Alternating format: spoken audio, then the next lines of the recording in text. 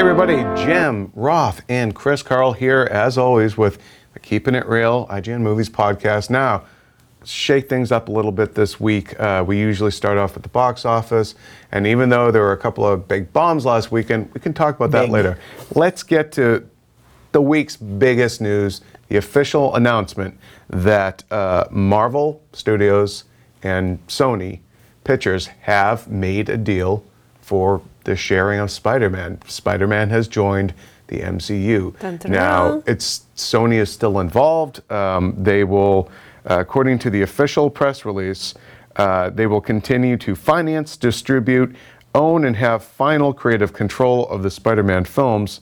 But Kevin Feige, the boss of Marvel Studios, is now a producer, along with Amy Pascal, who is stepping down as the boss of Sony Pictures and will now produce. So Avi Arad and Matt Tolmach are kind of just exec producers now. Do you feel like that's in name only? Do you feel like this is truly a Marvel Studios movie and that Sony is actually just going to distribute this? I don't. I really don't. I mean, Amy Pascal is look, Kevin Feige obviously is going to have, I think, a ton of creative control and should. I think they want him to. Yeah, I think get the ship right. Yeah. And then, I think Sony is excited, and he's not even getting paid for it, like an extra fee for it. And I think he's getting paid plenty. I think he'll be. I guess. Well, just on that note, real quick. Part one story I think was Variety had it was that basically Marvel didn't pay anything for Spider-Man.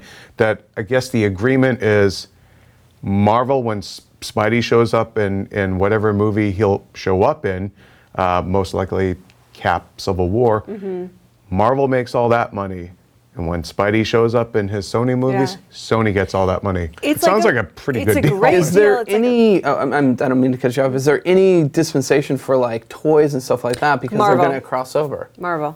Marvel still has the yeah, I think they already had. Yeah, they already. Disney Marvel, I think, has. But even movie merchandise, like it's say Amazon, Amazing Spider-Man 2 came out with toys. I believe they were at the Disney store. Yeah. Oh, so that was still Marvel. From what I read, Marvel is retaining the merchandising rights for the character. So yeah. I mean that's cool. That's awesome. Yeah, I think that ultimately that it is a great deal because basically the entire idea is let's get this ship right. Let's do right by this character. And in so doing, we're going to make a better property out of it and everybody's going to win and make more money. Sony's going to make money off his films, his solo films. Yeah. And it's going to be of a great benefit to Marvel to have the character available for their other films. And it also re-energizes the popularity of Spider. Not that, I mean, to fans, he's always popular, but clearly the movies, they had been diminishing returns. People weren't excited. You get to have Iron Man or Cap or whomever show up with Spider-Man, he's back, you know? Yeah, and it's interesting because I think this announcement kind of points to how savvy moviegoers are now because people kind of across the internet, and I follow a lot of geeky people, but I was tracking, lots of opinions on it. People generally know what's going on and know that Marvel didn't have these rights and that's why he wasn't in these movies, and generally are like pretty excited about it. I don't think I've seen such unified excitement for a piece of news. I guess I always say this, but I would say again that I think that the people that follow sort of these things closely are aware of the licensing. Yeah. But the general audience still is not. But it doesn't matter because the message that will be delivered and people will advocate eventually is like, this new Spider-Man's going to be fresh and interesting. You should check it out.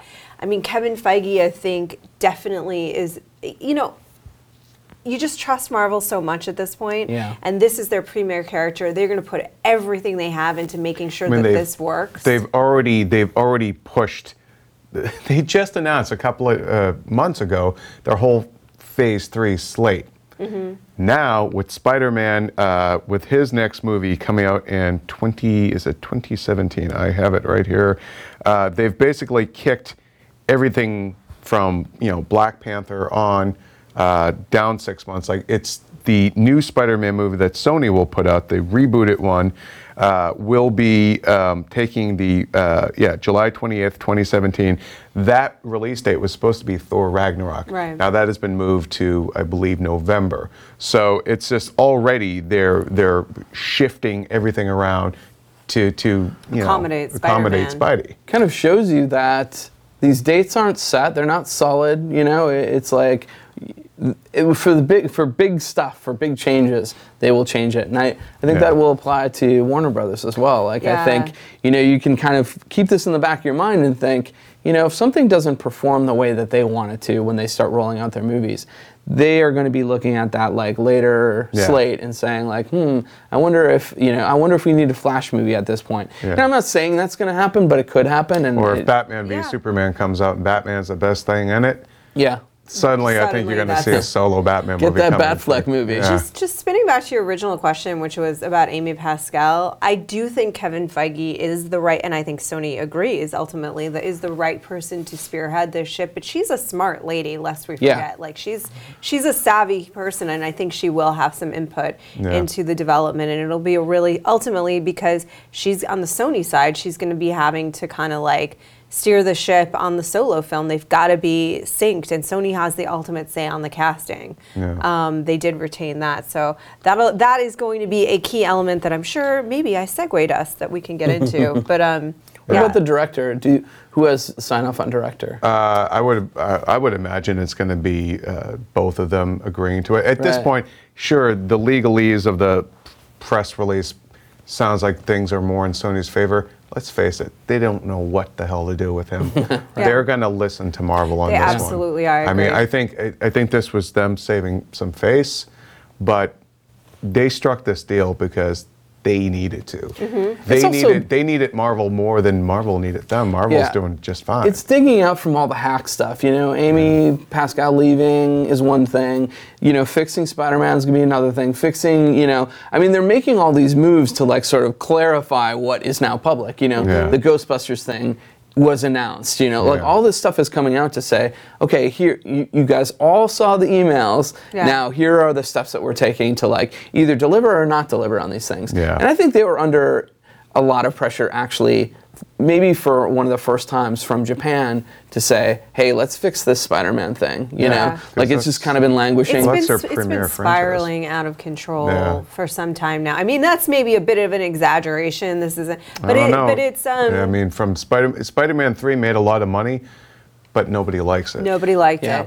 Including Sam Raimi now. I mean, in Spider-Man 3, what was that, 2007 that came out? I don't know, it's been a long time. So basically, Spider-Man 3 and then 2 Amazing Spider-Man movies, that's 3 in a row that people, by and large, didn't like or had very mixed responses to.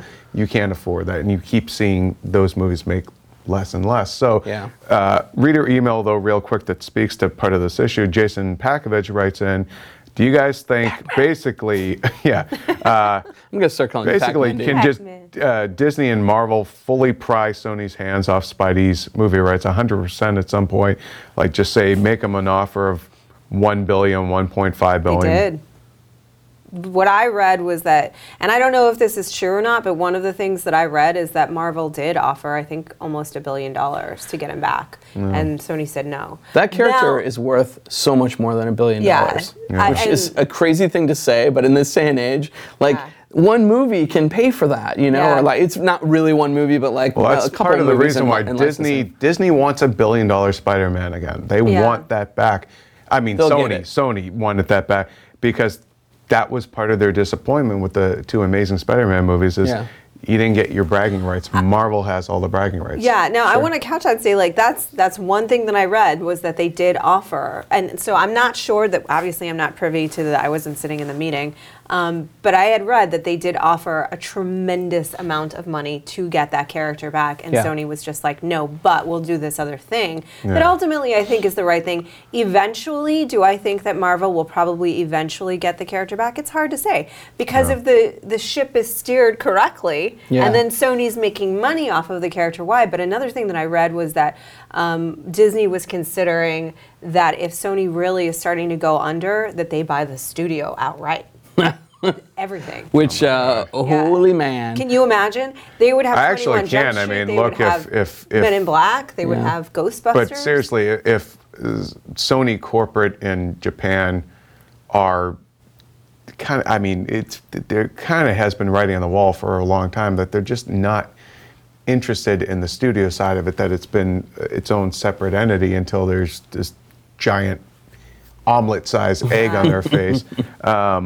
You know, maybe they will just let it go, but I don't know. I mean, it'd be fast if Disney bought Sony, they would have Marvel. Sony Pictures, they're not going to buy Sony proper. Thank you, exactly. Yeah. Sony Pictures. If Disney bought Sony Pictures, the studio, they would have Marvel, Star Wars, Men in Black, Ghostbusters, now the Jump Street franchise. I think at that point you're looking at, seriously though, you would be looking at a monopoly case. Yeah, I do think they seriously at that point they have somebody but who's somewhere. going to sue them? Warner Brothers? Well, anybody could, yeah. Yeah, anybody could bring suit, and you're getting to that point already. Like they have so many properties that, like, I've heard that bandied about more in speculation. Yeah, this is all speculation. But honest to God, if that happened, somebody would. I think somebody would at least forward it, like, hey, they're getting too much. Well, and then also deals like that have to be like okayed by the SEC and everything. Yeah. And I think there's just a lot of red flags there. But it's not like just buying Lucasfilm or something or Marvel itself. It's buying, I mean, an entire library of stuff too. In the games, there's an analog in the games world where THQ went under, or it's not really an analog, but this is a way it could go too. THQ went under, and they basically put all their properties up for auction to the highest bidder, and they said, "Hey, who wants the WWE license? Who wants this license? Who wants this game that's already been almost developed?" The South Park game went into more development because of that, and so if Sony is truly, truly that desperate, a scenario like that could occur, I guess, but I don't think they're going to be, and I think Spider-Man is going to save them. But if they got Sony, they'd get RoboCop. Yeah. RoboCop. And you see RoboCop and Iron Man fighting it out. I think. Don't you think Spidey's going to save them though? I mean, this is like that movie that's going to bring back. Okay, here's my question then: is how long does this marriage last? Okay, because if they get Spidey back up and running. Does this mean come 2019, come phase 4, we're right back to where we were? That's a really interesting question because, again, and I want to emphasize that all of this is speculation. I mean, I'm certainly not privileged to these deals. These are just things that I've read that those were under consideration. I wouldn't be surprised if they were. I do think Spider-Man, if the ship is steered correctly, could be a profitable enough franchise to save Sony. So how long would the marriage last? You have to think that Marvel thought out those contingencies in their deal, A, and that B, that Sony would recognize that if it was really the thing that saved their studio, that it was only to their benefit to keep that relationship. Yeah, like do they possibly have an in perpetuity kind of clause there? Yeah. The way that Sony had with Spider-Man and the way Fox has with X-Men and all those kind of ancillary characters. I wonder if like Marvel, could they basically say we can just keep re-upping this deal whenever we want? Yeah, I wonder if they did. Like in the comics, Spidey is going to be in the Avengers. I think we can safely say that. Yeah. So you're going to get Spider-Man and Sony, and then the same Spider-Man over in the Avengers. That's really good for everybody. So the marriage is going to last as long as the married people are happy. And it opens a lot of interesting doors for Sony to negotiate borrowing characters from the MCU for their Spider-Man movies. Which is already part of sort of the initial release. It said that characters from the MCU are definitely going to be coming into Spider-Man movies, which is really why, Feige's touch is going to be important. And honestly, man, is there a more powerful person in Hollywood right now than Kevin Feige? And he's so chill. I went to school with him. Like it's so. I went to college together. Oh wow, that's awesome. Yeah, and I also went to college. It's not humble bragging.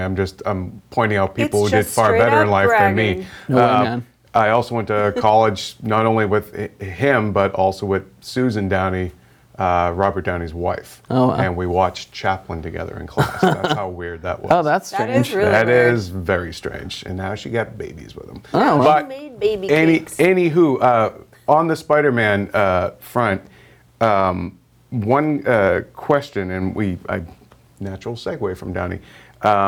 Look, for a long time, Marvel's kind of linchpin in terms of their cast was Downey. And, there was obviously some kind of, maybe contentious is too strong a word, but he did negotiations to get him back, and of course they did. And his stars, he's definitely a key part of Avengers 2 and Captain America 3. But, that can't go on forever. That's expensive. could Spider-Man be the solution to Marvel's Downey dilemma, if you will? Like basically, you know, Downey the star is the guy holding together. Could Spider-Man the character basically be that Downey kind of replacement? Right, and I think there's two other points to that have to be factored in. Downey right now doesn't need that money, really. It's not like he will ever need to work another day in his life. So I don't think the expensive part is as much a concern as how long does he really want to do it, and how long can he do it and still look like, you know, Tony Stark, and the way you want him to look in it. And not only that, he's a beautiful man, and he's kept himself up very well. But I'm saying, like, it's just a continuity in Hollywood. Considering how hard he's lived too, he looks amazing. But like, it's hard, true. or did he live really well? He looks better now. He lived enough for all of us. He lived enough for all of us. When he was on drugs, he looks better now. He lived enough for all of us collectively, our ages. Keith Richards looks at him and is like, man, you're still alive? Yeah. Keith Richards is like, this guy can party like an animal. We are so down a rabbit hole. So I think this is that people forget, I think sometimes, that Downey is, in his own way, a very serious actor. You know, like he's a really good actor. And he's probably got a lot of creative desires right now. Not that Tony Stark's not probably a really fun character to play, but a lot of desire to just do some other things and spread, you know, stretch out a bit, especially financially. He's certainly covered. Yeah, if you've seen him in Weird Science, you can just... then you just know. I you mean, just know. Like Weird Science, you know this guy is like, he's like about Shakespeare. He's on his way. He's on his way.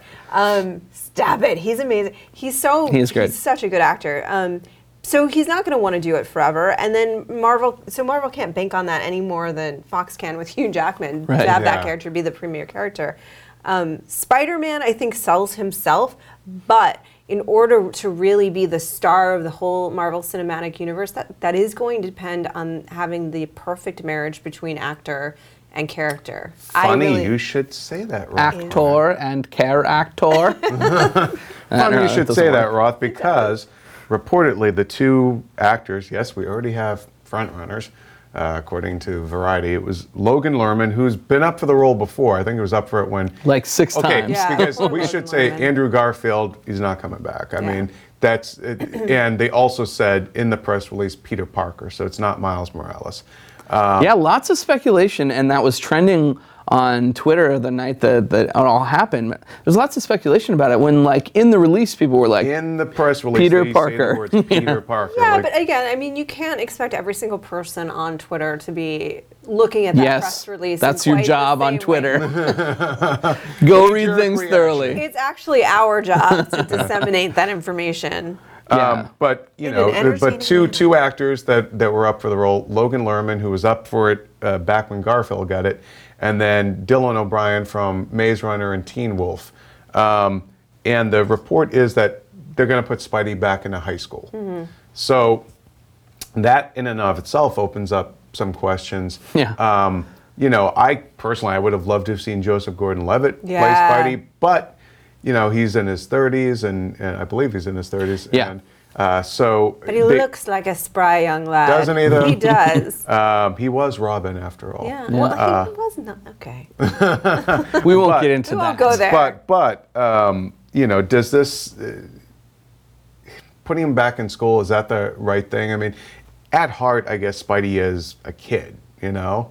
His name is Spider-Man, but he was a boy becoming a man and dealing with all the issues and responsibilities. In the comics, they kept Spider-Man perpetually kind of young, and he is. There's something about the nature of that, the youthful exuberance of him, and the quippy, jokey exuberance of Spider-Man that is very different from Tony Stark. That is kind of a weathered, you know, demon in a bottle, like he's really lived kind of a guy. This is somebody that's fun and youthful and full of energy. But he could bring the sense of humor that Downey had. But he could bring that humor in, and I think that just on a practical level, whoever it is that they're signing for 10 years, man. They're signing for probably 10 movies.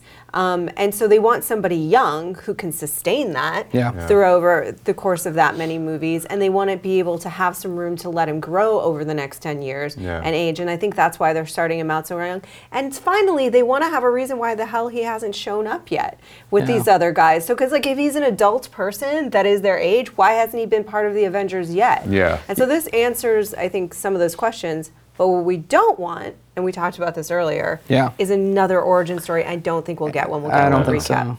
Yeah, I seriously, I mean, Guardians' origin story was about 3 minutes at the beginning of that movie. Yeah. Hey, what's up? You know, go up to space. Like, that's pretty much how that worked. Your mom's dead, go to... Oh, sorry, spoiler alert. I want that to work for me like that someday. What's up? Just go up to space. Yeah, so I mean, I think I love both of those guys for Spider-Man. I know there's a little bit of... There's some people groaning about Logan Lerman in specific. Yeah. But I think, you know, if you haven't seen it, you should watch... Perks of Being a Wallflower. Yeah, exactly. He's great in that, and I think he's very charismatic, and I think he could handle the jokiness. I think he could handle the youthful thing, and I think since Spider-Man's coming in Civil War, and that's a little bit like, it's a little bit more... Well, I mean, we're assuming... We're assuming. Let's say... It'd be kind of... Wouldn't it be kind of fun, though, if he showed up in Ant-Man? Spider-Man, Ant-Man? Wouldn't that make people want to go see that movie if he shows up at a tag somewhere in there? How old is his daughter? In Ant-Man, she's a little girl, right? Yeah, she's like 10 she's or something. she's like 8 or yeah. Maybe they'll do a tag for Avengers or something. You know, I could see that happening now that it's in place. You show him in his life right now. The deal so they could, you know, get it into one of these. I gotta say though, I'd be pretty shocked if they did all of this to be able to integrate Spider-Man into the MCU and didn't have him in Civil War. Yeah. Oh yeah, but no, he's I going think to have to be, there. if he's a kid, he's going to have to be in Civil War in a very different way. Yeah, You know well, what I mean? yeah, that's what I was going to get around to. It is a Captain America, Iron Man movie, so you put him in there. Whose movie is it? It's still going to be those guys, Yeah. and I think he's going to be the symbol of unmasking. Yeah. So he's going to be the guy who just discovered his powers, is known in Manhattan, but is not like, he's not necessarily like standing with the Avengers. He's like a kid who's out doing good. And so like to unmask him is basically like, that's a point of contention for the film. Okay, it's good. Because pitch session. You can deal with the whole pitch session. Because you can deal with the whole origin bit of it really quickly that ties in organically to the story of Civil War. So we've already been introduced to his origin, and then he's out by the time it's his Spider-Man movie, and then he's just running around fighting people and stuff. Boom. Done. Boom. Handled. Done. Thank you, Marvel. Send me my check. Wow. Don't though. Don't though, because I'm really... You can't accept I think that. you got it, Kevin Feige. I get it. You probably got it. So any, I think Feige's maybe he's got control of the situation. I think he's probably got he it. was wringing his hands until you piped Until I up. He brought was like, oh my God, we talked ourselves into this. What the hell did we do? I've never heard these theories before. Yeah, I never would have thought of that. Yeah. So any final thoughts on Spider-Man and sort of his role going forward in the MCU? I mean, it seems like how much do you think Spidey's going to be involved in all these other movies now? A lot. A lot. I am so excited. You know, to answer your question. Okay. I am excited. I'm so excited about this. I'm so excited. So excited. But it's also too like it's just so weird to think like all that teasing of Sinister Six and all that, and that's kind That was of up legit in the though. air. But I mean, but that was legit. It was like they were developing out a universe. But it just seems like now it's like they said not though. They said it's still going to happen, but what? How? Yeah, in what Eventually. context. But now also though, Norman Osborn could become a big part of the MCU because he is in the comics, so that brings in this whole other, maybe another future threat, like the way Thanos has been kind of laced through the MCU thus far. Maybe Norman Osborn becomes the next Thanos type threat that is kind of the key to all these things. That'd be interesting. Yeah. You know? One other point I wanted to bring up is that a lot of people were talking about whether or not X-Men or Fantastic Four were a possibility now that this deal is done. In fact, I believe Jason Pakovich also asked that. And I think at this point in time, they got the one that they really wanted. Like, I think X-Men stands alone in its own world, and I think Marvel is like, it would be nice to have Fantastic Four, but it is not a necessity for us. We have our universe now, and Spidey is kind of like the new guard Avenger that like didn't exist in the old comics. Like the Avengers were totally separate from Spidey, but Spidey and like Wolverine came into the Avengers later on. Now I don't think Wolverine's going to come over either. No, they're never gonna get them. Joshua Yellen and I kind of had this debate the other day at our company meeting. isn't it nice that we were paying attention instead of talking about Wolverine? But he was like, yeah, definitely now they're going to get Wolverine, and I'm like, you crazy? They're not getting Wolverine. First of all, there's absolutely Fox doesn't have the motivation to do that. Right. There's no incentive. There's no incentive for them. The relationship between Fox and Marvel is not good, apparently. They are doing just fine with the X-Men universe, and Jackman is probably going to be done with Wolverine by the time anything like that. I thought you were going to say he was probably going to be dead. No, he's not going to be dead. But he'll be done with Wolverine by the time a negotiation like that could even come into play, which I just don't think it will. Like they're already seeding these younger characters for X-Men to take over sort of the Jean Greys and your Cyclops. Like they already have plans for 10, 20 years down the line for this franchise. They have no interest in that. Interesting. Well, let's move on from Spider-Man and talk about X-Men Apocalypse, because we actually interviewed Sophie Turner this past week. And Roth, you could probably fill people in a bit since you love yourself the Dark Sansa. I do. And love about Dark how Sansa. how that basically, she basically said what? Sure. Dark Sansa, if you guys remember on Game of Thrones, is when she turned. Well, actually, should I talk about this? What is the spoiler for Game of Thrones? She finally got a backbone. Okay. I think the way to put it is that Sansa, I think, was in a little bit of denial about the world that she was in Game of Thrones, and then she was under the influence of Littlefinger, and and then found her way to the dark side, which is often the winning side in this world of Game of Thrones, not this world. But it was just kind of like we were saying, even amongst ourselves, like I wonder if they saw that and thought like, oh, she's got this duality. She could sort of do, Jean Grey and Phoenix. And she said, yeah, I think that they probably did think that. And they saw that. And it spoke to them that she could play these two sides, this very dualistic character, and maybe turn to the dark side a bit, which would be kind of neat to see, right? Yeah. I think it's such great casting. Yeah. She's so good. I love her. I love Sophie Turner. It's funny because I think like in interviews you see that she's actually such a teenager. She's so light and funny and sweet. But she's such a good actress, and I think she really is going to be a great Jean Grey. And also, Bryan Singer said definitively the movie is set in 1983. Mm-hmm. And I was doing a little digging around about 1983. Not that I was born yet.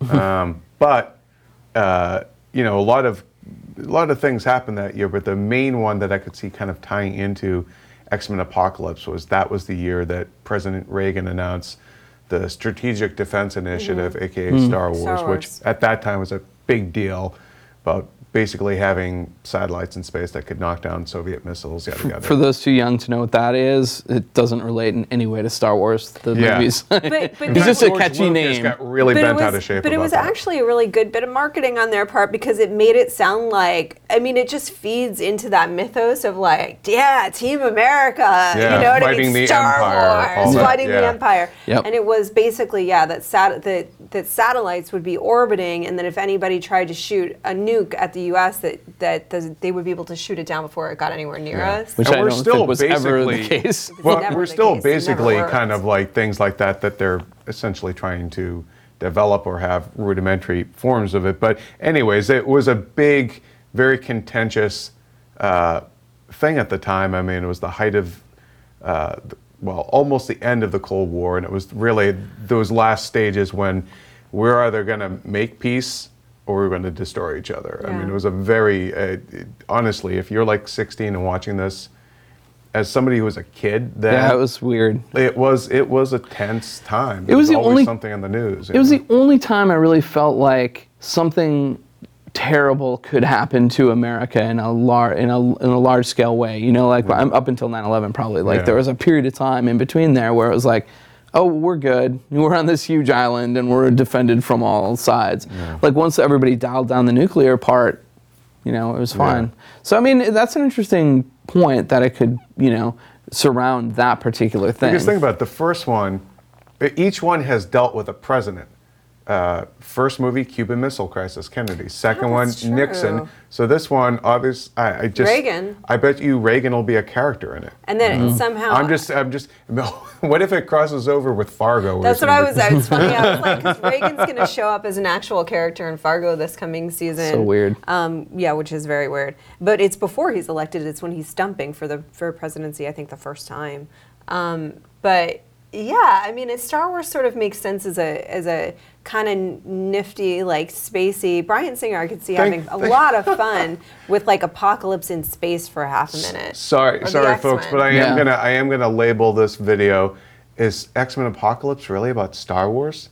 That's messed up. Yeah, but you'll get a history you know lesson, what? kids. If you clicked on it, you're hearing it happen here. Professor V over here will school you on 1983. That's how that headline. But yeah, I just thought that was interesting because it does kind of the last one was set in each one 63. Yeah. And then 73. And then well, he said he was gonna. I think that every 10 years. He had said that he was basically going to go every 10 years. And my guess, First Class was 63. Was it? I believe 62? it was. Well, when was the Cuban Missile Crisis? I think it was 62. Yeah. Wasn't it October 62? Yeah. Damn, Yeah, I think it was. Actually, it was. I know it was in the early October 60s. 62. This guy's got the month. We need Colin Moriarty to come in and give us some. No, because actual dates. Kennedy was dead by November 63. So Yeah, it that's was true. October. Yeah. Very good. Very good. I'm from Boston. Well, where I think they're my gonna. man is from. Never mind. I give up. They're gonna go. I think every 10 years, and my guess is that they're gonna keep going every 10 years until they kind of catch up with modernity. Are we gonna find out in the next one that like Kurt Cobain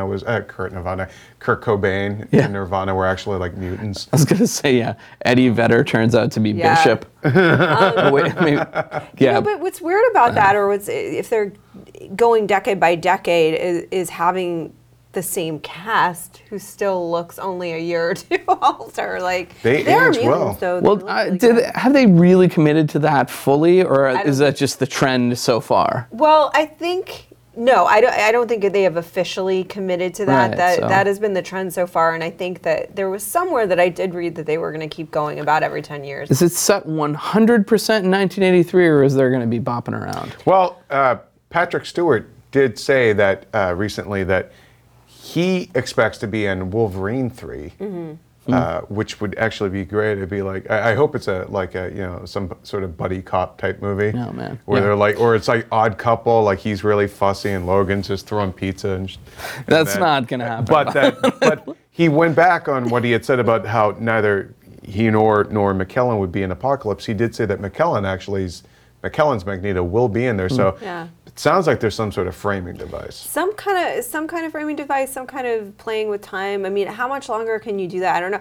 I mean, so many doors got opened too, though, with Days of Future Past in terms of parallel and multiple existing multiverses. But didn't they both? Well, in that timeline, they both died. Yeah, but then remember, and then everything got reset, and then with the Jean and Grey and the thing with the and stuff the thing and the with dead the people stuff who were and alive. the people, and everybody came back, and it was amazing. Remember when they killed off Cyclops off screen? Just wanted to bring that up to twist Why the would knife. you bring that up? To twist the knife. So okay, well, I think it's pretty exciting actually that these two guys are still going to be part of the X-Men universe. Although it does make you feel like, boy, you keep seeming to need these anchors from the old films to I don't know make the that new they ones need them. pop. I think they want them. And I think Singer wants them. I don't necessarily feel like they absolutely need these guys, because I don't actually think either of them are a box office draw in and of themselves. Yeah. But I think they want them because it like gives you continuity in the series, and it's also they're really good friends. I think they're fun to work with. Just looking at pictures like memes online, I want to hang out with Patrick Stewart and Ian McKellen. Like I saw them in a awesome play time. on Broadway last year. It was so surreal to just see them, that many feet away doing their thing. The best stunt like, the studios sometimes do kind of like, oh, win this or win that. Right. The best thing you could ever win is a date with the two of them. To like just hang out for the day. Dinner with them would be Dinner great. with Patrick Stewart and Ian McKellen. I feel like people would kill each other to win that prize. You could battle royale that. Yeah. You could. And then Scott Kalura would kill. If that absolutely happened though, and then you had some murderer like who just killed like 64 people to get to dinner. Imagine how flattering that is. I don't think I'd want to go to dinner with that dude. No, imagine how flattered you'd be. They killed 64 people to get to That's you. a sign of love. That's a sign of love. that's there. true. I don't know what kind of relationship you What have. am I thinking? Worried about you on Valentine's Day. What were you going to give her if not a murder? Whoa. I don't. Blood diamonds. Yeah. Literally blood diamonds. Literally. One other a Marvel rumor I want to talk about is there was a report, I think it was in like OK Magazine or something, so let's take it with a grain of salt, but they said that Marvel is willing to pay a pretty penny to get Angelina Jolie to direct the Captain Marvel movie. Let's just say, for the sake of conversation, let's say they do want her for that. What do you think about Angelina Jolie directing, rather than acting in a Captain Marvel movie? I mean, I feel like Angelina Jolie kind of belongs in the MCU as an actress too, Mm-hmm. I feel like she could have that sort of right cachet. I feel like she'd be distracting in the MCU personally. Like, I don't want to see her in there, but I think her as a director is an She's interesting too pretty choice. for you to look at for No, 2 she's too hours? Angelina Jolie to exist in that world. For me. Did you see Maleficent? No. Well, she could was say that so of Downey, though, too. totally perfect for that character that what I'd actually like to see her as in the MCU is a really great villain. Like Like Enchantress or something? Yeah, Or like Death. Death. Thanos. I think she would be an amazing Death. Okay, I'll back off on my point. I don't know what's with me and Death today, but she would be an amazing Murder everyone. She would be an amazing Death. She would be so delicious and so good at that. Yeah. But as far as directing that, and I'm gonna say that I have a bias. I will own my bias because I really love her. Like just the whole Angeliness of her, I love so much. However, I will say this. I was kind of unimpressed with how Unbroken was directed. Oh, I yeah. didn't think it was poorly directed. I just thought paint it by was kind numbers. of paint by numbers. I just thought it wasn't.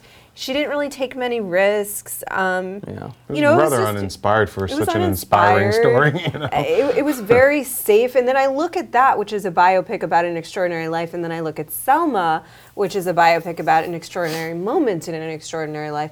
And Ava DuVernay directed the hell out of that movie. Yeah. Everything about that being as great as it is due to that performance. And her direction. And so Yeah. I look at that, and that's my marker for going, I love Angelina Jolie, but But I think she needs Pass. but I think she needs to hone that craft a little bit more Yeah. as a director.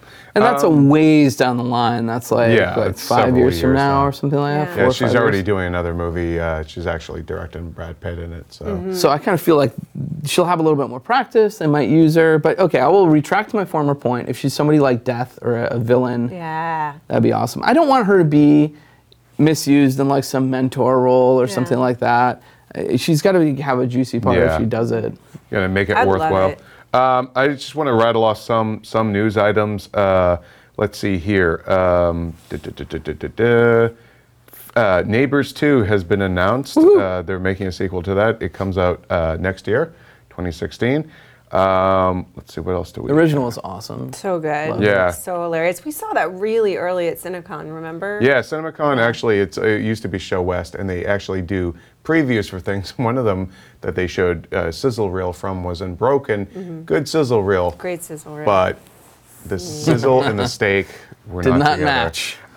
Legend of Conan, the producer Chris Morgan says that it's still going to happen, and it's going to owe more to the 1982 John Milius movie than it will Robert E. Howard's books, which I guess is kind of a safe bet because that movie is. I feel like more people know that movie than It's being done like King Conan, right? Like Arnold Yeah. is Yeah. an older dude. I love that idea. Yeah. I really do. And wasn't he actually King Conan on the throne, ruling Yeah, for many at the very years? end, yeah. Yeah. So makes sense. Yeah. Makes sense. I think it'd be fun, potentially. Let's see. Also, Mayhaps. Birdman.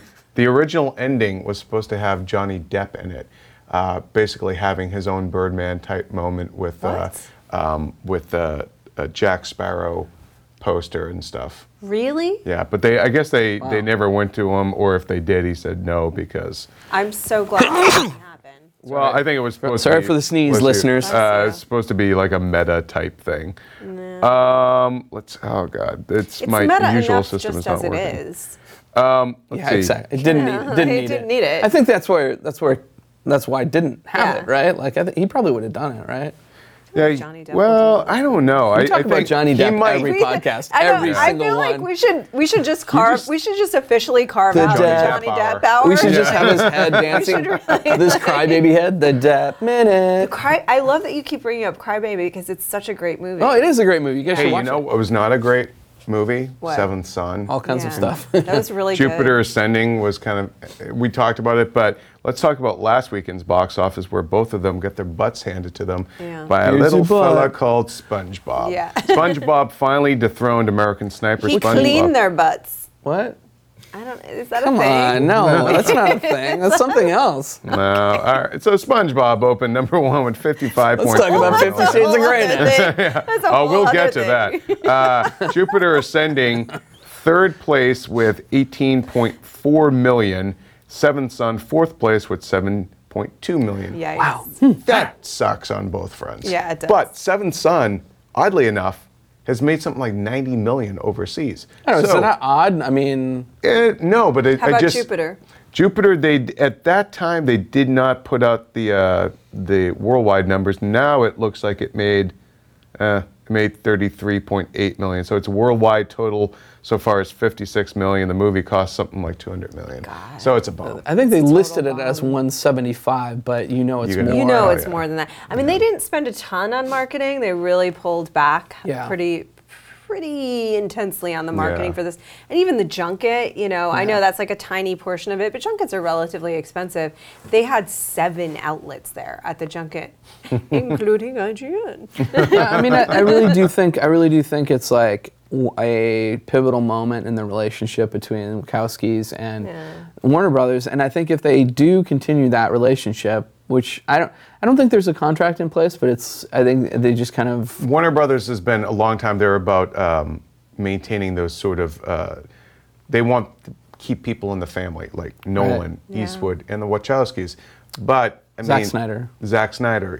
They are very much a relationship-driven studio. I mean, I know every studio is, but Warner Brothers particularly, like they want these guys for the long term. Yeah, sure. I had a crazy idea. I posted on Twitter.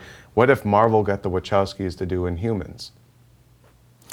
I don't know how crazy that is. That might actually be kind of cool. I think that what would work about that for them is that it would have that, Dad would that ultimately. people will go to see it. Well, okay, that's one thing. But creatively, what would work for it is that's probably they would have somebody else write it, which I have advocated for, that they need someone else to write their scripts, and that be like Kevin Feige, Dad, would be like, no, children, we're gonna pull you back on. This thing. I really hope he's that Like, patronizing too. Children, sit down and let me sit tell you how down, to make a children. movie. That's an I don't know why interesting he's idea British, to me, but I don't think it'll happen I don't think basically so because of either. how they work. Yeah. I think they don't. Similar to like Edgar Wright. Like I think Edgar Wright works in a certain way, and you try to insert him into the Marvel system, it just didn't happen. Yeah. And I don't think anybody's to blame for that. It's just you have different styles and you can't approach it that way. You know what's funny? One thing we forgot. I'm sorry that we go forgot to mention last week. I think we did when we were talking about Jupiter Ascending. Is that Terry Gilliam has a cameo? Oh, I in it. know. He There's a does. whole Brazil There's a whole sequence. Brazil sequence. Yeah, it's so funny. And it's weird, but great. It's But- like a totally different movie, but Yeah. I'm like, well, maybe you should have made that movie. Yeah, make a Brazil movie, exactly. Yeah. It's weird because I don't think they would do it because they're like, no, we have to have our unique voices. But I think it's actually, it's the best thing for them, not necessarily for Marvel. But Marvel doesn't actually go for, either in their casting or their directorial choices, they generally aren't going to be like, yeah, we're going to get these people that we have to like really cater to and pay these crazy fees to and all this other stuff. They get people that are really good that can shoot for them. They go Well, low also- key they and also- they go lower profile. I think they for do. most of the time but a lot of those guys develop into like huge, Yeah. huge people. I mean, although I think the one thing Marvel isn't afraid of is hiring somebody who's got a bad commercial track record. That's true. You know, like Favreau was coming off of Zathura when he did Iron Man. Yeah. Chris Evans, I've said this a bunch of times, but he was one more flop away from being on an NCIS spinoff. Yeah. Downey, unemployable. Which would have been very successful, by the way. Who knows? I mean, it worked for Chris O'Donnell. Yeah. But, and then, you know, Downey obviously was unemployable. The Russo brothers just worked in TV. So I feel like it's because the Wachowskis have this huge baggage of having flops, I don't think that would stop them. I mean, Joss Whedon was a TV powerhouse, but his movies didn't make money. I mean, Serenity was a flop. He only made the one. I think he had only made Serenity, right? Yeah. And it didn't make a ton of money. It was really good though, but it didn't make a ton of money. I think they're willing to capitalize on talent, but I mean, they know just who's the right person for that job. Yeah, but that particular pair would need, I think, a lot of assistance, frankly, to eke out a really workable film. And they would have to be willing to put their egos aside. I'm not saying they seem like lovely people, but they would have to be willing to really confess to themselves, we actually need this. We really need somebody to help us shape things. Yeah. And I don't know if they're there yet, but I mean, they're really phenomenally talented people in the ways that they're talented. Or what's maybe more likely, actually, is that they would do one of the DC movies because they are already sort of like have a history with Warner Brothers, and Warner Brothers... Is Warner Brothers going to risk a DC movie on them at this point? Come on. Well, no, I don't know, but I'm saying like it might be more likely than them going over to Marvel because they have that working relationship already with Warner Brothers. But there's nobody in DC that's like you guys weigh in on this, that I see that is in that Kevin Feige role of really having control of the whole thing. It's Snyder at this point. It's Snyder, right? Yeah. And like, are you going to put Snyder in charge of the Wachowskis? I mean, I would love to see it because I think it would be a full-on acid trip potentially to have Snyder guiding the Wachowskis, you know, like. But who would actually finish a sentence? I have to wonder. One thing I do want to bring up is some of the trailers that dropped this past week. I'm not sure, did you guys get to see the Hitman trailer? Yes. Agent 47. What'd you think? Yeah, I liked it. I mean, I thought you know, there's a lot of. It looks like they're doing that character some justice, you know. Yeah. Like it looks like and I love Rupert Friend, so I'm kind of like I want to see him succeed in this role. Yeah. And I thought the first taste of like the way they're setting it up and the action and stuff. I dug it. I like Rupert Friend a lot. Did you watch Homeland? Yeah. Oh, what? All right. Sorry. Yeah. My God. My God, woman.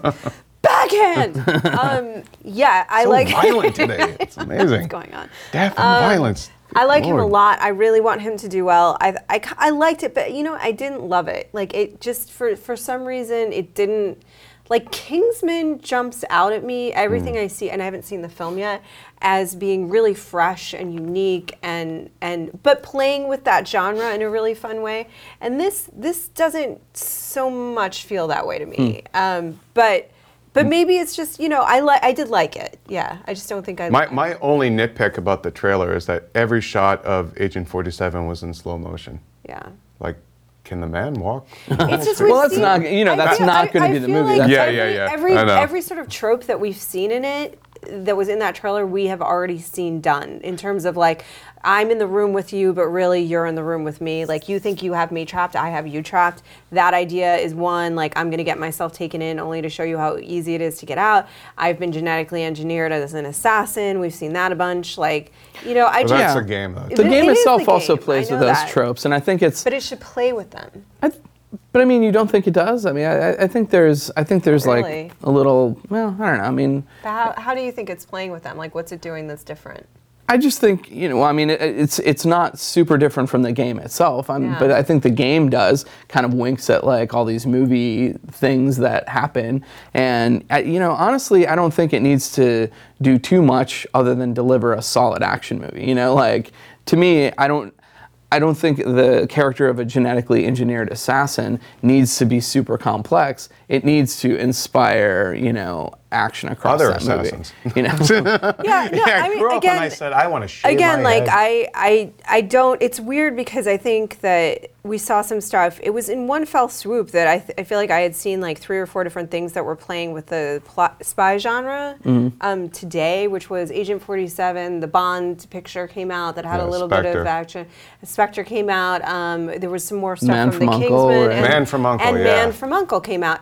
And look, we're going to talk about, I think we have a little different take on Man from Uncle, where I was like, wow, that's more, in those 2 minutes, Henry Cavill was more charming than I've seen him be almost ever. All of Man of Steel. But I like Henry Cavill, but that to me, and I love Armie Hammer, that to me was fun to watch. Yeah. And whereas Agent 47 I liked and I enjoyed, it didn't feel playful to me at all, which is maybe fine. It was just very straight action. See, Well, I will say that in the actual game, it is serious. Like for the most part, the game is very, very serious. It's like you're an assassin, and it's about like killing people in a very, very meticulous and like he's a man with surgical basically way. no identity. He's a number. He's a barcode, you know? Of all of the murder I've been talking about, you'd think that would be really I know, right? today. Hey, What you're up all with about that? you're all It's about like, death it's and just murder. not bloodthirsty enough for my taste. I want to talk about. It looks good. Let's talk about that Man from Uncle trailer because I felt like I saw the whole movie in that trailer. I felt like I saw, and I thought the dialogue really just fell flat for me. It felt very canned and very, hey, you know, we ain't partners, we ain't buddies, and we ain't friends. Like I've seen that for 30 years now, and I just didn't really. I don't know. It didn't really pop for me. I mean, it looks fun. I'll definitely go see it. I'm pulling for it. I do think its success rides, oddly enough, on, well, not oddly enough, but like rides on how Kingsman does this weekend. Because that's another kind of throwback, even though it's not set in the 60s like Man from Uncle is. If Kingsman bombs, which it's not, it's tracking to do well, but, you know, but what if it only makes like, craps out at like 70 million stateside, that's not successful. So I do wonder if they're not looking at Kingsman and how it's performing. But Man from Uncle it just seemed very canned to me. And Henry Cavill, you guys may or may not know, was the runner-up for the role of Bond in Casino Royale. He did lose out to Daniel Craig. And I watched the Man from Uncle trailer, and I'm like, I'm kind of glad he's not Bond. It would have been interesting though, because I think Cavill has more years in him than Daniel Craig did. Really, like ultimately, I think he could go. Yeah. He could have gone on and inhabited that role for a long, long time. I love Daniel Craig as Bond, though. I also really love Daniel Craig. I love. Why did I just space Colin on Firth? Colin Firth. No. Armie Hammer. Henry Cavill. I love Adam. I just spaced on his name. I love Henry Cavill as well. But for things like Man of Steel, I think he's a better fit than Bond. And I know like there's mixed opinions on his Superman, but I loved him as Superman. I thought he was like relatable as Superman, which is tough to do. I just wanted him to have a bit more personality. And that's not really his fault. That's really more the direction and the story. And hopefully Batman v Superman will give him a bit more breathing room for that character. But I mean, the footage that they showed at Comic-Con certainly showed a still dark, still serious Superman. So we'll have to see how it goes. I thought I liked the rapport between him and Armie Hammer in that Guy trailer. Ritchie is great at getting that kind of bromance thing down. Yeah. You know, I will say Sherlock this. Holmes and all that. Trope-wise, you know, we talk about this a lot, but like things like you know what we were just talking about with both of these trailers, with Hitman, with Man from Uncle. Like I think there's a language of cinema now, and you know westerns did it for 50 years. You know the dude when he comes on the scene is going to say something similar to this, and when he kills somebody, he's going to say something similar to this. So I don't really fault a movie for that necessarily if it's interesting across the board. And you know I just feel like. It's easy to sort of kind of say, oh, this is not super original, but there's not a lot of original things that can be done anymore. You just have to do something in a I think it's just way. a matter of tone. Like, I could love the movie Hitman. You know, like that could be, or Agent 47. I was talking more about Jim's Man from Uncle. The Man from Uncle. Yeah, I mean, I I think tonally, I liked that a little more because to me it felt playful. Whereas like it's tough because when you're hitting, I think this is the difference. When you're hitting on a trope that's been done again and again and again, if you go at it with a serious tone, it can fall flat a little bit more easily because it's like you're not in on the joke. Versus if you're approaching it with a playful manner, it's like you get it. You know that this has been done a million times before and it's sort of silly at this point. Yeah, that can fall flat too. I think both of them have potential to not work. I mean, it's potential to really work and potential. Yeah, I mean, it really goes down to like when is Armie Hammer going to be a superhero though? I don't know. I think that ship may have sailed. He's another one of those guys, and I kind of hate to say this. Although he could end up on S.H.I.E.L.D. maybe.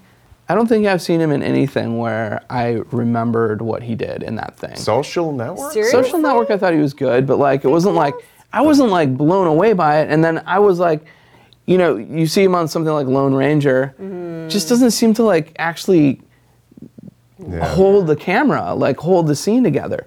And the Social Network was good because it was Fincher and he was able to just act in that scene and be a supporting character. But I'm not so sure that I would want to see him be a leading man in a lot of stuff.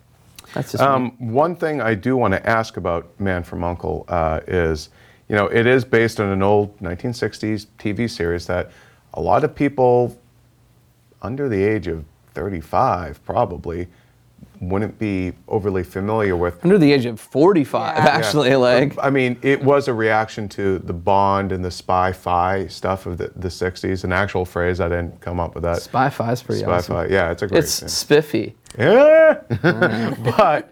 But I wanted to ask you about how old is too old for a TV show to get turned into a movie? Because remember they did The Honeymooners a few years ago and they updated it and they made it about African American folks instead of, you know, back in the 50s. I mean, they did that to try and contemporize it, make it, you know, make it relatable to now. And I just wonder, like, do TV to movie adaptations really only work if it's from, say, the 80s on now? I think with something like Honeymooners, it's interesting because we've actually had the Honeymooners all along. It's been the Honeymooners, then it was the Flintstones, then it was the Simpsons, then it was Family Guy. And Roseanne. But those things are all basically templates of the same thing. But then to come back and say, hey, Honeymooners, it's like people don't even care or recognize that. And it's the same with Man from U.N.C.L.E. Or even to some extent Mission Impossible. They've made a good franchise out of that. But like, when Mission Impossible came out, it's not like there were a ton of people in the theater like, I can't wait for this vision Tom Cruise to be shown to me again. Yeah. Right, exactly. But I don't think it was like fans necessarily clamoring for it. I think it was the studio saying, okay, we'll maybe get this portion of the audience, but it's an easy thing to like hang our coat on. Yeah, I think so too. I don't know, it's hard to say because as often as it's not successful to try and adapt a TV show, then there are those cases where it's so successful, like Jump Street and like The Brady Bunch, which I thought was hilarious. Love I mean, Fugitive, and The Fugitive, yeah, exactly. I mean, so I don't know. I feel like depends. anything else, it's just there's no one answer to it. Last news item: Deadline reports that the following actresses are up for the female lead in Deadpool, and they include Morena Baccarin. We know how you feel about from Homeland and from Gotham. Taylor Schilling from Orange is the New Black. Cynthia Reed from Teen Wolf, and Rebecca Rittenhouse from the Red Band Society. Oh, also Sarah Green from Vikings and Jessica DeGao from Arrow. This is so all over the map. Yeah, that is like there's like so many different types in there. Yeah. It really is, like in age range and everything. What are you looking for? Like that is a crazy range of ladies. Is it basically just a filler role then? Like you just like Crystal Reed from Teen Reed from Teen Wolf. Yeah. She's somebody I would like to see break out into movies. I mean, if you've never seen Teen Wolf, you probably don't know what I'm talking about. But I think she hasn't done a lot of big stuff, and I think she's a person who could benefit from some kind of bump like that. I think Morena Baccarin would be a weird choice for Deadpool. She strikes me as more serious. With Ryan Reynolds. Yeah.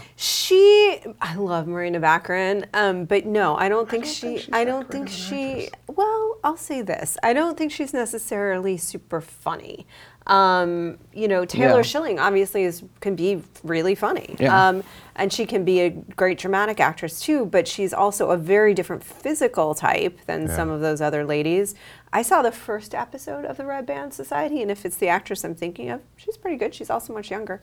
And then in terms of Arrow, isn't she She was Huntress? also up for Jessica Jones. Yeah, Huntress. Yeah.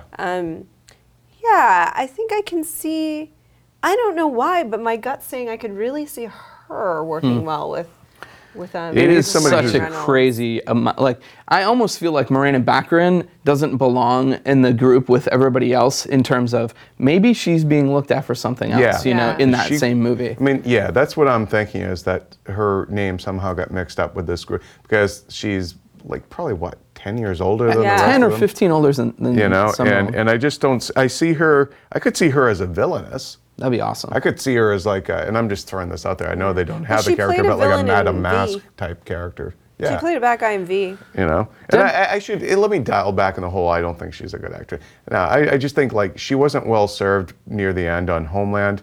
Yes, agreed. Early on in Homeland, she was good. In Gotham, let's face it, the problem with that show has been the writing. But so far, I like her as Leslie Tompkins far more than I liked Barbara Gordon and what they were doing, or Barbara Keane in that case, in terms of a love interest for Gordon and a character that actually seems to have a purpose on the show. Right. Yeah. So, all right. So opening up this weekend Dun, dun, dun, dun. is 50 Shades of Grey. What was the 50 thing that we were Shades of- supposed to say at the end of every podcast that we totally... Captain Phasma!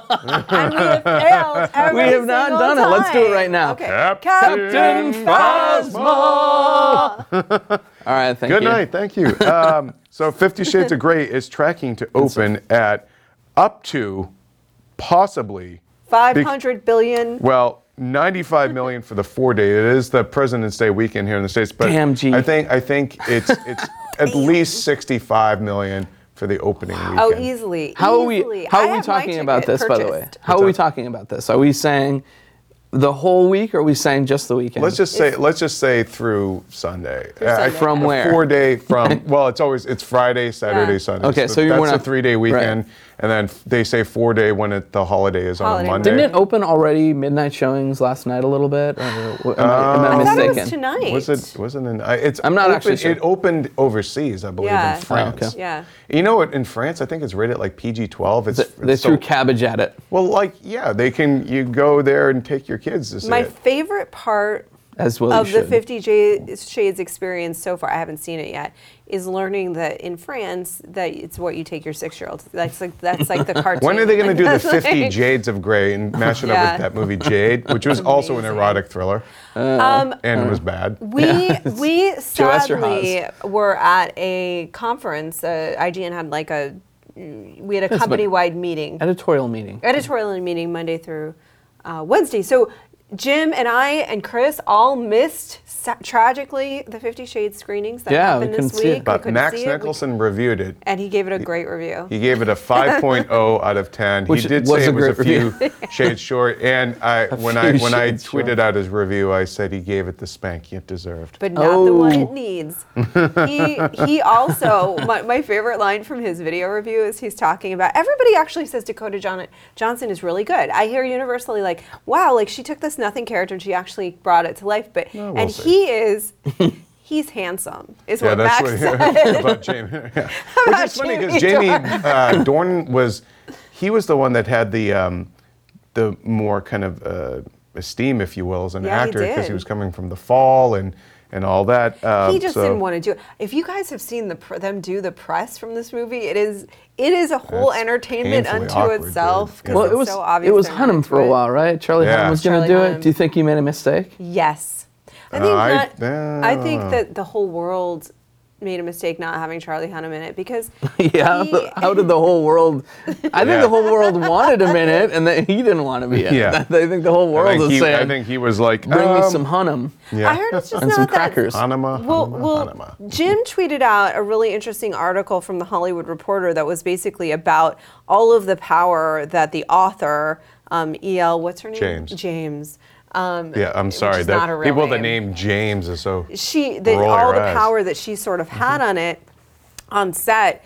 and how difficult it was. But what I'm hearing is that she was never on a movie set before. Never in her life. But what I'm hearing is that it's just, and what we suspected last week, it's just not that sexy. Which is like, if you are going to do the 50 Shades of Grey movie and not be sexy, you have entirely failed me. You have failed, yeah. But I heard it is really unintentionally funny. I wanted to see David Cronenberg make 50 Shades of Grey. Oh my God. I think he could have. I literally have a date Lynn. with some people on Friday night we're meeting an hour and a half before the movie. We're going to get hammered. This is why this is why this movie is going to make a ton of money, by the way, because people are going to hate watch it. And the bars. In addition to people watching it like because they love it, there are going to be a whole lot of people who watch it ironically, watch it drunk, watch it as an experience because they think, they think they're superior to it. I don't think I'm superior to it. You think you're superior to it. I don't think I'm superior. You think you're superior to it. I don't think I'm superior. You think you're superior to it.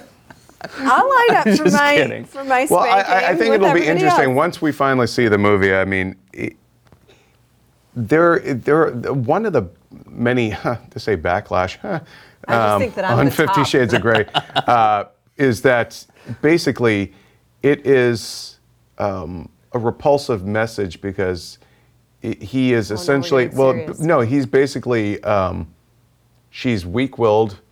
And he basically just controls her. That's why he has to beat her. But that's the thing. That's what people are upset. Oh my God, you're twisted this week. I don't know. I mean, like, I don't. I'm kidding. Like, I kind of feel like 250 million people are interested in seeing this portrayal of something like this. So who's right and who's wrong here about but the also, meaning of the movie? Don't you think, though, this is, Kingsman is tracking to open around 35, but third place. SpongeBob still going to be in second place, most likely, with 45. Should Fox have blinked and moved Kingsman? It's funny because I am going to go see Kingsman as well. I unfortunately Kingsman's great fun. I love it. I haven't been able to see a screening of it yet, and I'll be honest, I really do also want to give it my money this weekend because it does look like the better movie. I am confessing to you that I'm going to see 50 Shades. Like, we literally picked our tickets so that we would be in a place that we could be loud and drunk. Like, we were going to see it. Do me a favor, don't be live tweeting it. So I've seen so many people say, we're going to be live tweeting through 50 Shades of Grey. If you're paying to go see a movie, don't tweet during the movie. Okay, I'm not going to live tweet it, but if I did, it would be hilarious. I can guarantee you that. I'm not going to. Oh, I want to say one other thing about this movie before we move on. I recommended Secretary instead of this movie, right, last week, and I would say that's absolutely the case. But it just so happened to be on TV last night when I got home.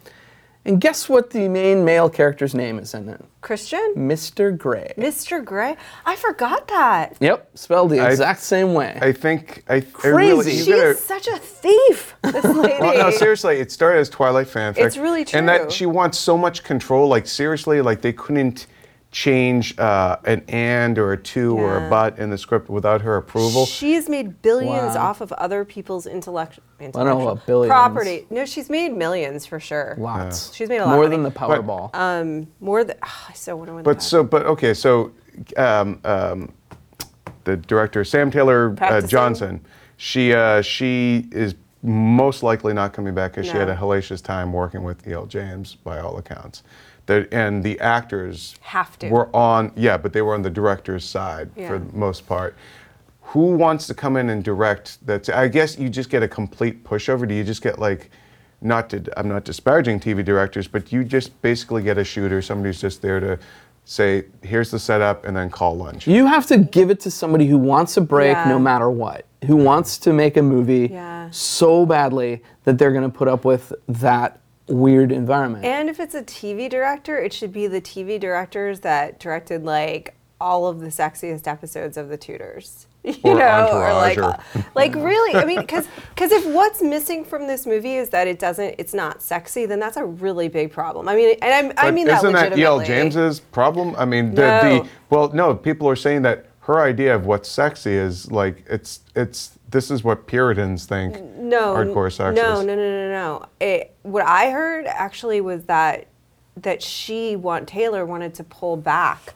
And that E.L. James was like, you need more hardcore sex in this movie. There's no hardcore sex in the movie. And that it was, she was like trying, like saying, well, let's make it a little more subtle. And she was like, I know what people sells my book. Like, I mean, it's a studio film. I mean, they're not going to put out an NC-17. We'll see, though. I mean, maybe there is a lot of nudity and slap and tickle and stuff. You would hope. There probably is Slap and Tickle were my favorite Disney characters. And I just ruined them for you. But I want to say something about Kingsman because I hope that other people do this too. I genuinely think that's going to be the better movie this weekend, and so I'm going with a bunch of friends to see 50. Oddly enough, I'm going with a bunch of friends to see 50 Shades Drunk, but with my boyfriend, we're going to go see Kingsman sober. So I probably have that. I like how that's the flip. I probably have that backwards in some ways, but I do want to pay for that this weekend because I'd like to see it do as well as it possibly can. Well, the thing about that also is I do think that that's what makes 50 Shades a little bit different than other movies, is that it's an event movie, and it's an event movie for like women to go to together. I don't hear about too many people saying we're going to go see this as a couple because we think it's going to lead to like, hot amorous. Sex. Well, I think that, I mean... Hot. I was going to say something really chaste, and you said amorous, and then you said hot sex. That's how that went. So, but I don't think that's how most people are, like, going into this movie. I think it's going to be groups of drunk people. I think it's definitely going to be a vomit. And how many of those drunks woke up? I think it's going to be a full-on vomitorium. And fans of fanfic, like, meeting. It's going to be a beautiful It's going to be like a furries convention. And then they're going to write their own fanfic about the movie that's, like, even more... I mean, I love it. One day... Can somebody actually define for me, though, what are the 50 Shades and 50 Shades of Grey? Is there like an actual chapter in each one? I can tell you what that means. Is what it like that's a nice alluding charcoal, maybe a It's pewter? like it's a pewter. It's that Christian is so complicated. That's really what that is alluding to. 50 Shades of Grey is how complicated Christian is. You mean Edward. You mean Edward. I mean Edward and Bella. He just sounds like a dick. He's just like some rich guy who beats he had women. a very tortured childhood. Okay. Oh, join the club. Time out beats women. Okay, let's go back there because he doesn't beat women. He engages in He's a monogamist. No. He engages in BDSM, which is totally different than beating women. Because it's consensual and because it's part of an actual play. I think it's really dangerous to say. No, I seriously. Learning a lot today. I'm not into S&M. I'll say that. I don't care about S&M, but I think it's really dangerous to say that he beats women. BD. No, I'm serious. Like, I don't think it's like. I think it's like. Well, I don't know. I heard that there was a scene at the very end, though. But I heard that there's. Let's get on him. Yeah. But no, I heard that there's a scene at the very end that is. Like the bridge too far. Okay, so I haven't read the book. Well, okay, so to address that, it is okay, right? Some consensually BDSM is a consensual thing, and no, I'm not into it either. But it is a consensual Everybody's thing. gonna say they're not into it. If you're into it, let us know in the comments below. But I have a very well thought out theory for why both Twilight and 50 Shades is as successful as they are. And it does have to do with a lot of confusion with gender. Okay, I'm going to get into this in a whole other time, like when we have time to talk about it. But I do think it's speaking to a need. That's what I'll say. Or a desire, a want. Okay, I'm getting off that now. What happens is he does take it too far, and she pulls him back, and then the rest is their negotiation of how he can be satisfied sexually, but she's not going to a place she's not willing to go, which I actually think, though this is a really poorly written book, is an actually pretty adult way to talk about how you meet each other sexually. I was at a party with some people last week, and of course, everyone was talking about 50 Shades of Grey. Because that's what we talk about at parties. The three women that were standing there with me were all saying like how ridiculous the idea of the negotiation of a contract, that it takes the amorous nature of the whole thing out of it. No. Okay, so in the first book, there's the contract, but I'm not talking, the negotiation I'm talking about isn't a contractual negotiation.